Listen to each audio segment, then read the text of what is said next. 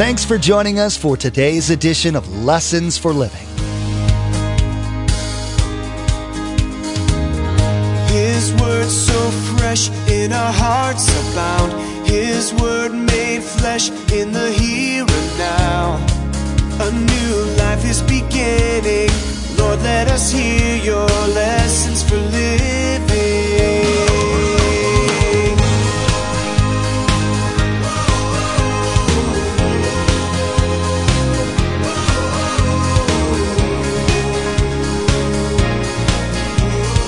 Lord, let us hear your lessons for living.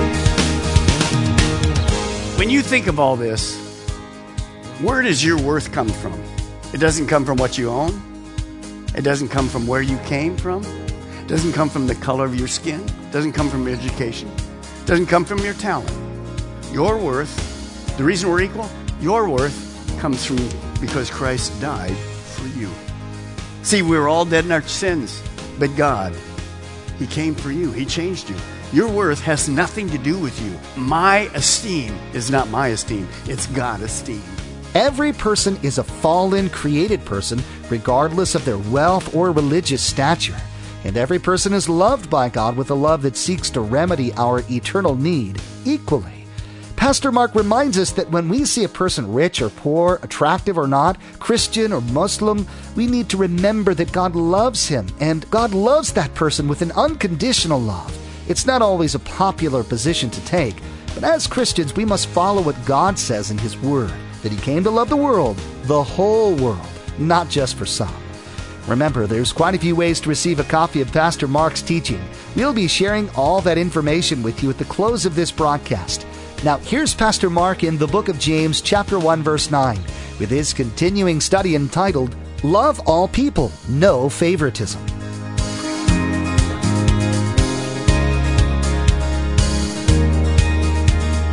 Lord, let us hear your lessons for living. But notice, and you'll see this in a moment when we go back to chapter 1 just for a couple verses. Poor people, what resources do they have? You saw from Haiti last week. They don't have any resources. So who do they eventually have to trust in? God. That's why they come to God. Rich people, they have lots of resources. They have friends. They can pull strings. They can buy this. They can buy that. Except when it gets to an area of health and things like that, they can't buy it. Then they turn to God. So that's what James is saying. He says God has blessed many people, poor, rich, doesn't matter, because they're going to be strong in faith. And let me just say this way. It doesn't matter what you own here. It's what you're storing up there. Did you get me? Because you're going to leave it all here. It's the spiritual wealth, never the physical wealth. Now, let me read on. And now he's going to say to these people in the church, you're basically poor, and they were. He's going to say, but there's people outside abusing you. Look at verse 6. But you have insulted the poor. Is it not the rich who are exploiting you? Are not the ones who are dragging you into court? Are they not the ones who are slandering the noble name of him to whom you belong? Even in the Old Testament, God said this in Exodus 23. Do not show favoritism to a poor man in a lawsuit. You see, James was saying the poor of the world kind of get God's special blessing. So I can't treat, you're poor? You're not very spiritual. No, that's 100% wrong. You're rich? Oh, you're really spiritual. No, that has nothing to do with it. Understand, to the rich and the poor, to God, it doesn't matter. This isn't who we are. Don't let that ever define you. It's not about physical wealth, it's spiritual wealth. Now, go back to, just for a second, to chapter 1. Chapter 1. I did get to chapter 2, so you're going to applaud me. Go back to chapter 1. We're going to finish something because it's very important. I left it out when we were going through chapter 1 because of this. Now look at verse 9. All of our campuses, Vieira, Sebastian, you guys online, watch this. The brother in humble circumstances ought to take pride in his high position. Now what does that mean? It means if I'm humble and I don't have a lot of resources, then I can take pride that when I'm going through a trial, I can trust God and I'll have strong faith because that strong faith is going to make me very, very satisfied because one day I'm going to go to heaven. And then he mentions the rich person. Look at the rich person.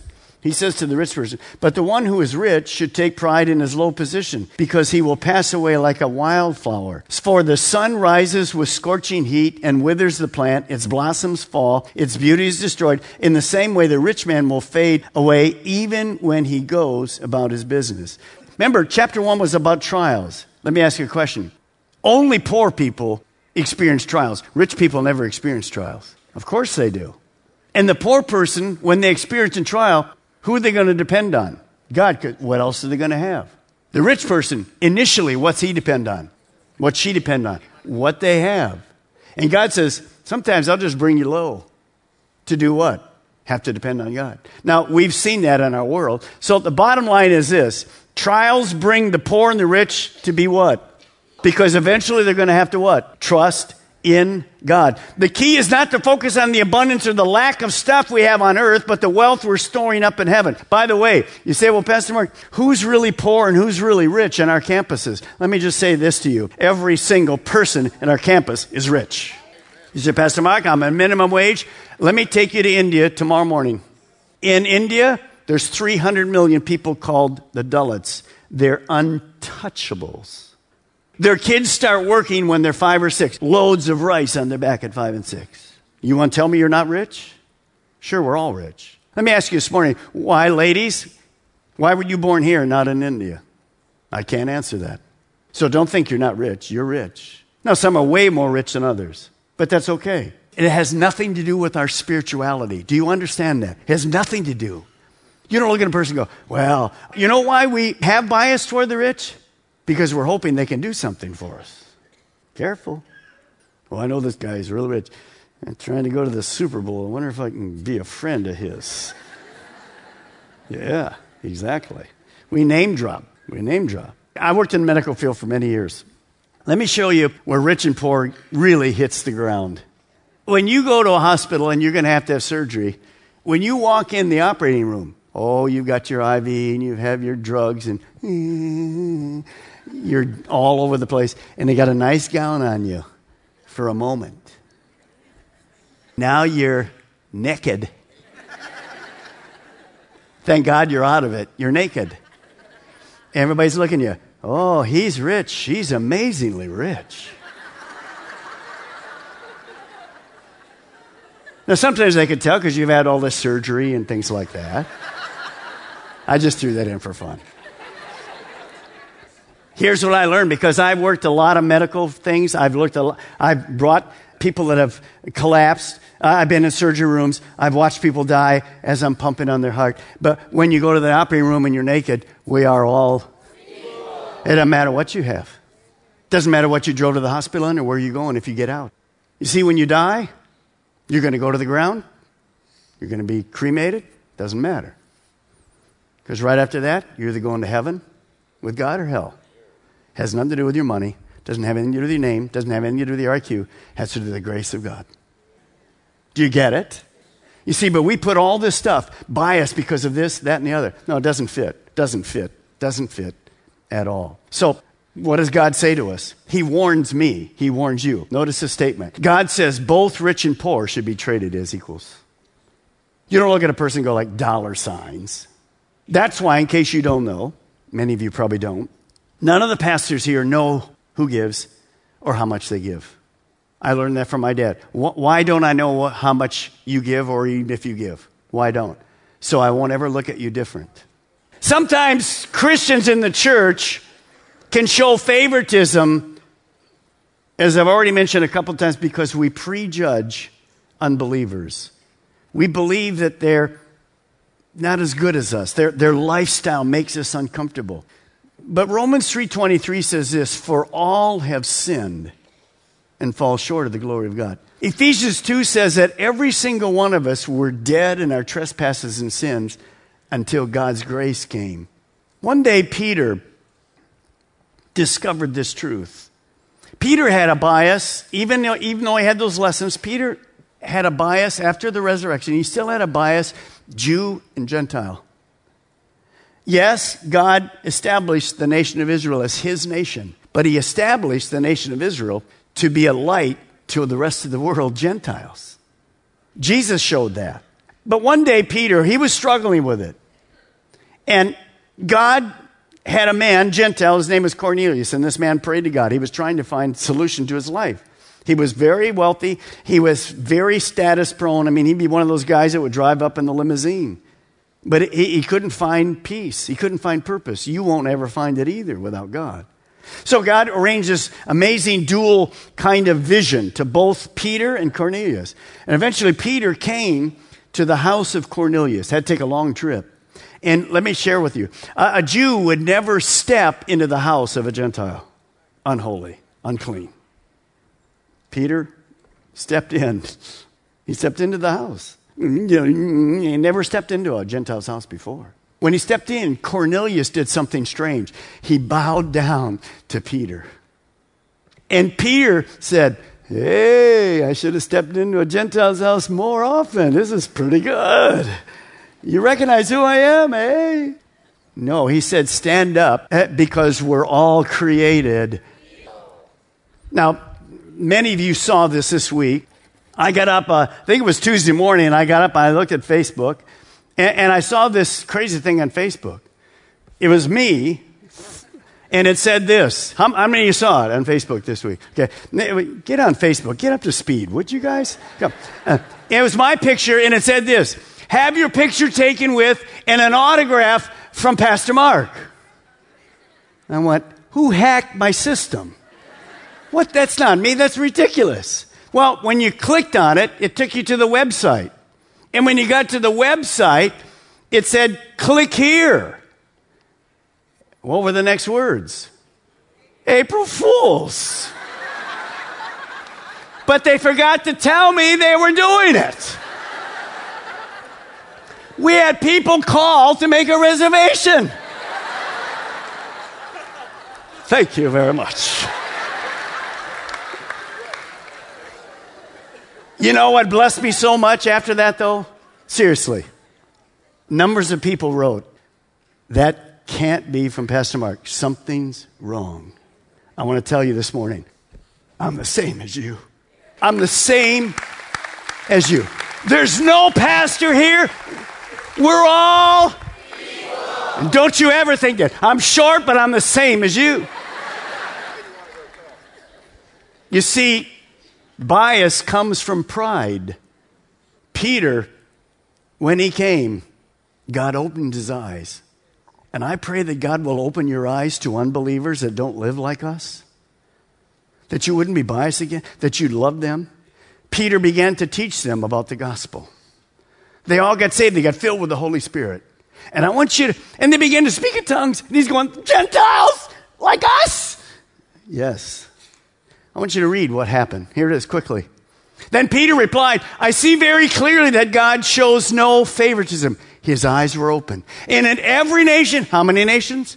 Every nation, he accepts those who fear him and do what is right. This is the message of the good news for the people of Israel, that there is peace with God through Jesus Christ, who is the Lord of, say it with me, the Lord of all. Here's what I want you to write this morning. Would you please? We look at all people through the loving, graceful eyes of God. How do you think and treat people? That's the key.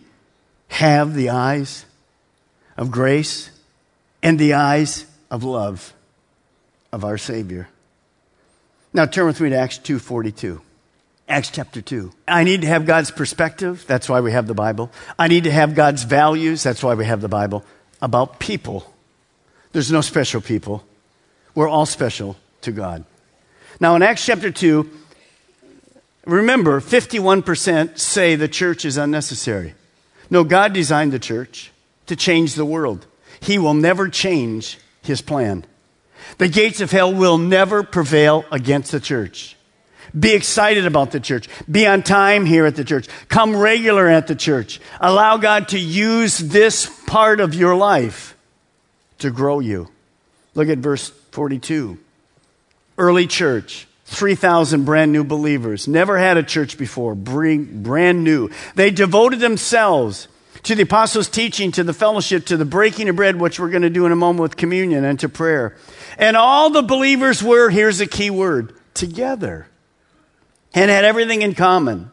And as you think about that, what happens every day, look it down at verse 46. Every day they continue to meet together in the temple courts. They broke bread in their homes and they ate together with it was celebration and sincere hearts. And because they were so into God, it bled outside the church. Look at praising God. They got to church on time and enjoying the favor of the unbelievers, the people outside. And the Lord added to their number those who were being saved, just as God's going to do this morning. See, one of the great things that God has brought to CCM and all our campuses is this amazing thing of doing church together. Do you know we're doing actually life together here? And if you look around you at any campuses, what I think is so refreshing, we have all kinds of people from all parts of the world, all kinds of nationalities, all kinds of skin color. We have rich people sitting next to poor people this morning. Would the rich people please stand for a moment too? Oh, no, okay. We have brilliant people sitting next to the average person. We have those with all kinds of education, degrees after the name, sitting next to somebody who just sweated out, got a GED last week. People from different social status. We have the young sitting next to the old. We have men sitting next to women. We have short sitting next to tall. We have lots of hair and no hair at all. But we're all equal. Hallelujah! This is what heaven's going to be like. You know, when you get to heaven, if you make more than 100,000, you go to the left. Come on now. You know better than that. And I didn't do this, God does this. We're family. We're equal. Jesus said it like this. Look at here. Matthew 23:8. All of you are equal as brothers and sisters. Would you just turn to a friend right now? And I don't want you to turn to the person next to you. I want you to turn to the person behind you. And I want you to say to them, we're family. We're family. Go ahead, just do it right now. We're family. We're family.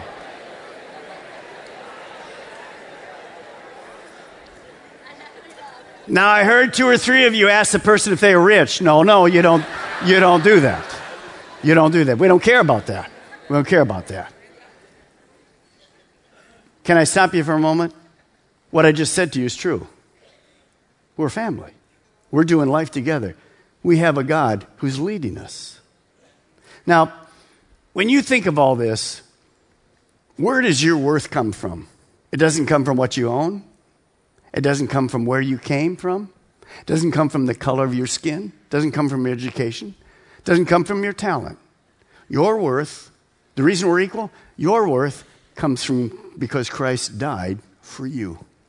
See, we were all dead in our sins, but God, He came for you. He changed you. Your worth has nothing to do with you. My esteem is not my esteem. It's God's esteem. And that's why we're all equal. Same person who's dead. When they brought the woman caught in adultery, the religious people go, let's get her. I want to say this morning. When you bring sinners here at Easter, God help us, we're equal. They need Jesus just like we need Jesus. Don't ever be biased. Well, look at their lifestyle, Pastor. Yeah, look at yours. God help us to look through His eyes. Now, how many got to see the movie God's Not Dead? Let me see. What do you think? What do you think? Best movie I've ever seen. We sent 10,000 emails out. It's still in the theaters. If you haven't gone, go. You'll be blessed. People are clapping, loving each other, just having an amazing time in that movie. Well, Phil Robinson was in there, happy, happy, happy. And he made a quote, and I'm going to put it up, and you'll find it on Facebook. Somebody already put it on last night. But it is fantastic. He actually was quoted when a reporter was saying to him, what about this Christian deal, and what about all that kind of stuff? Here's the quote he gave. All of our campuses, listen. He said this, my life and my whole eternity belongs to God. Is that true for you this morning? See, I'm here just for God.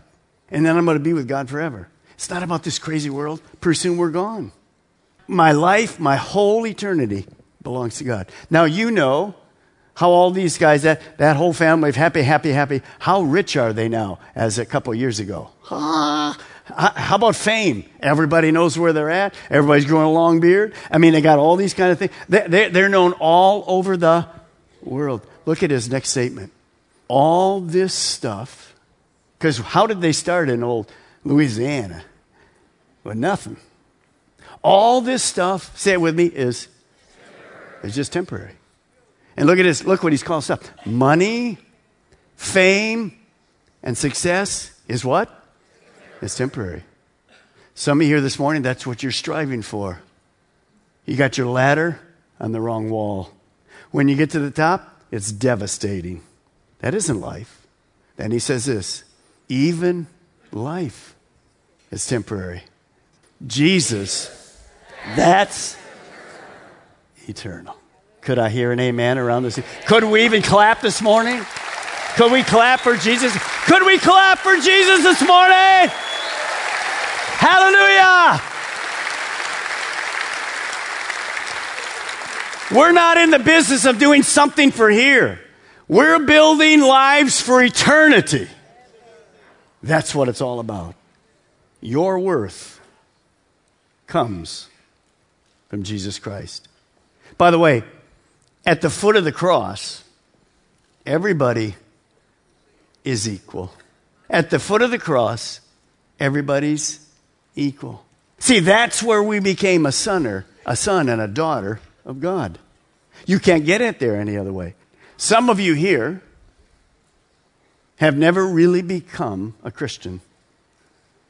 Maybe you had a bias against us. You think like we're totally weird and this doesn't apply to anything and you think you're special because you're Christians. No, not at all. We're just like you. We were all born in sin. We had no way to get to God. We had no way to get to heaven except through Jesus Christ. And before we take communion, I want to pray for you in your seat. And I want you to think about it. See, God's looking on your heart right now. He's not looking at how you clapped or the friends around you that think you're a Christian and you're really not. This is your day to change your life. And you do that by saying a simple prayer, what I'm going to lead you in. I'm a sinner. I need God to forgive me. I accept you by faith. I know Jesus died for the cross. For me, that's it. It changes your life. When Jesus died on that cross, the two thieves were there. One thief made fun, the other thief made fun, and then eventually he got it. Jesus wasn't saying there, I'm better than you. I love the illustration. What did Jesus die between? Two thieves and murderers. The perfect Son of God was able to relate to them. Why? Because the sin that was going to be put on him was yours and mine. He who knew no sin, for the first time in eternity, became sin for you and for me. Now, you're either for God or you're against God. There's no middle ground. Today on Lessons for Living with Pastor Mark, we learned that favoritism is not compatible with faith in Christ. We were told to follow Christ's example. Jesus came into the world to save everyone, not just white Americans. He came to save the Jews, the Muslims, the Gentiles, everyone. He didn't show favoritism to one specific group of people. He loves and treats everyone as equals.